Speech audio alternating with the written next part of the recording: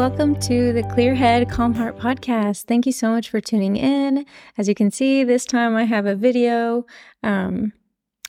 Actually, I'm not quite sure if I'll be able to upload this to Spotify, so hopefully I will. But in case you don't see the video, just know I'll be posting snippets of this video on Instagram, so you can always see it there. Okay, so welcome to the first episode of Season 2. Thank you so much for being here. I'm Cindy Sundstrom, your host. I'm a massage therapist who focuses on massage therapy for anxiety, stress, and burnout. And a quick recap of why I'm doing this podcast.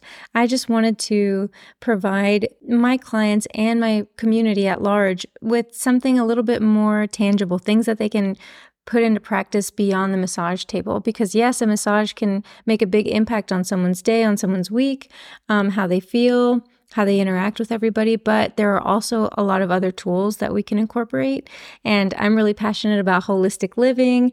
And so I just wanted to share some of these things with you, and hopefully you get a little bit of something out of it. So today, to start, I want to talk about mindfulness, and I want to tell you a little story. So when I was in college, I think it was like my sophomore year, maybe my junior year, there was a 6-week meditation program that was held, and I signed up. It was free, and I remember we did different kinds of meditation. So it was once a week for 6 weeks, and there was one that was like a yoga nidra meditation. Another was a walking meditation, an eating meditation. And it was funny, I want to tell you about the eating meditation. And this was all about mindfulness. So I think they actually called it a mindfulness course, not so much a meditation course. But the point was to be more mindful in our everyday lives. And so it was really funny because here I am, a college student. Obviously, like anytime they talk about free food, like I was going to be there. I was like, yes, sign me up. So whenever I found out that there was going to be an eating meditation, I was like, oh, cool. Like, I can't wait. And I think I even this was back when I didn't understand a lot of things, okay? So don't judge me. But I was like, oh, I'm not even going to fill up at lunch so I can really chow down.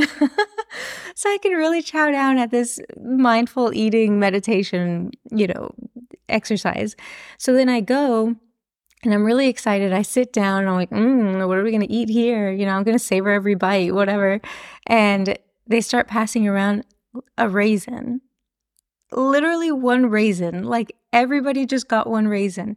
And I remember seeing this little raisin on my table and I was like, okay, mistakes were made. Mistakes were made today. So the way we started the meditation, it was actually a really cool experience because first they had us use all our 5 senses, right? So the first thing they had us do was look at the raisin.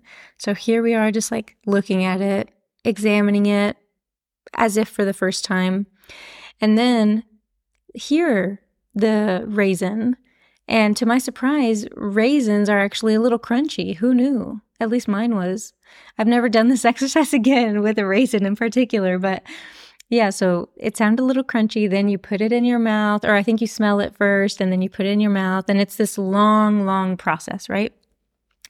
So anyway, it surprised me that by the end of this process, it took us probably 30 minutes until we finally swallowed the raisin, because at first you just kind of taste it. You notice your salivary glands kind of opening up and your mouth is filling with saliva. And then you take one slow bite. And then, so everything was very slow. So by the time I swallowed it, I was actually pretty full. I was like, you know what? I'm good with just a raisin today. No, I definitely went to go get some food afterwards. But for real, it surprised me how eating mindfully, even if it was just one raisin, told my body, oh yeah, basically I feel like it can prevent overeating, which when you compare it to mindlessly eating in front of the TV, oh yeah, I don't even want to tell you how much I can eat in front of the TV when I'm just mindlessly eating. It's a lot. So that's what was really cool about this whole experience. And the reason I bring that up is because one thing that they recommended to us in that program was a book called How to Train a Wild Elephant. And this book has been awesome. I've gifted it to various people. I've read it. And the reason I like it is because it's full of different exercises that you can do, and they're really short snippets. And the way the book is laid out, let me look at this. There's 53 different exercises that you can do. And for each one, there's the exercise, and then there's like a little reminding yourself section or like discovery section. And then at the end, there's like a deeper meaning, and then there's like a little homework section. So basically you can read one a day, or I think the way it's laid out is one a week. So you read one little section and then you practice that for the whole week. And so some of the sections are rest your hands, say yes, empty space, one bite at a time, silly walking, water, look up, notice smells. So all of these are geared towards helping you be more mindful, helping you be more present and rooted in the present moment. So I just want to read a couple of the exercises to you. I want to read 3 different ones just to give you an idea. And maybe you can put one of these to practice this week if one of them feels like, oh, I kind of want to give that a try. I'm not going to read the whole thing. I'm just going to read the exercise. But okay, so the first one is called Secret Acts of Virtue. The exercise is each day for a week, engage in a secret act of virtue or kindness.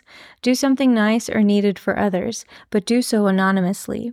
These acts can be very simple, like washing someone else's dishes that were left in the sink, picking up trash on the sidewalk, cleaning the bathroom sink when it's not your job, making an anonymous donation, or leaving a chocolate on a coworker's desk. Another one is entering new spaces. So I really like this one, actually. This is one that I try to practice and that I keep coming back to. This is one of my favorite ones. It's called entering new spaces. So the exercise is, our shorthand for this mindfulness practice is mindfulness of doors, but it actually involves bringing awareness to any transitions between spaces when you leave one kind of space and enter another. So before you walk through a door, pause, even for a second, and take one breath. Be aware of the differences you might feel in each new space you enter.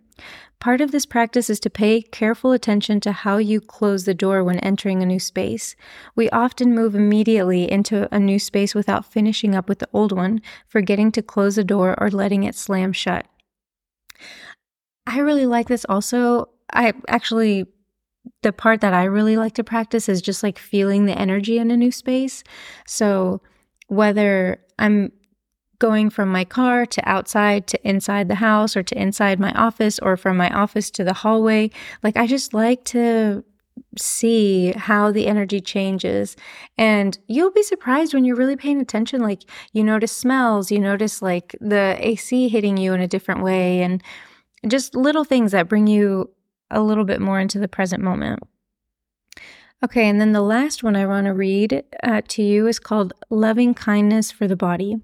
So this exercise is, for 1 week, practice loving kindness toward the body. Spend at least 5 or 10 minutes a day with this practice. It could be during your meditation time. Sit down in a comfortable chair and breathe normally. On each in-breath, be aware of fresh oxygen and vital energy entering your body. On each out-breath, send this energy throughout your body along with these silent words. May you be free from discomfort. May you be at ease. May you be healthy. Eventually, you can simplify this process by saying ease with the out-breath. Anytime during the day when your attention is drawn toward your body, when you see yourself in a mirror or when you feel discomfort, send loving kindness to the body, even if only briefly. So those are 3 different exercises that you can, to give you an idea of what kind of exercises are included in this book. Again, it's called How to Train a Wild Elephant, and it's by Jan Chosen Bays. She also wrote another book called Mindful Eating, which I haven't read. But yeah, so I hope one of these sound intriguing to you, maybe you give it a shot. Maybe you just see how it helps settle your nervous system or settle your energy if you're feeling a little bit anxious during the day, or if you just feel a little scatterbrained. I know sometimes there can be so many different stimuli coming at us all at once that it's easy to feel a little frazzled. So yeah, try these things out and make them your own. So maybe for you, if you do the entering new spaces one, you don't really focus on the energy of the room. You more focus on how you close the door. Over time, you'll just slowly start. You'll find one that fits kind of what you're looking for and that works really well for you to bring you back to yourself and to your body. And you'll see that it makes a big difference. I can definitely attest to that. So that's all I got for you today. I hope you enjoyed this episode, and I'm so excited for the rest of this season to share this with you. I've got some good stuff lined up, some awesome episodes that I'm really excited for you to hear. So thank you so much for being here, and until next time.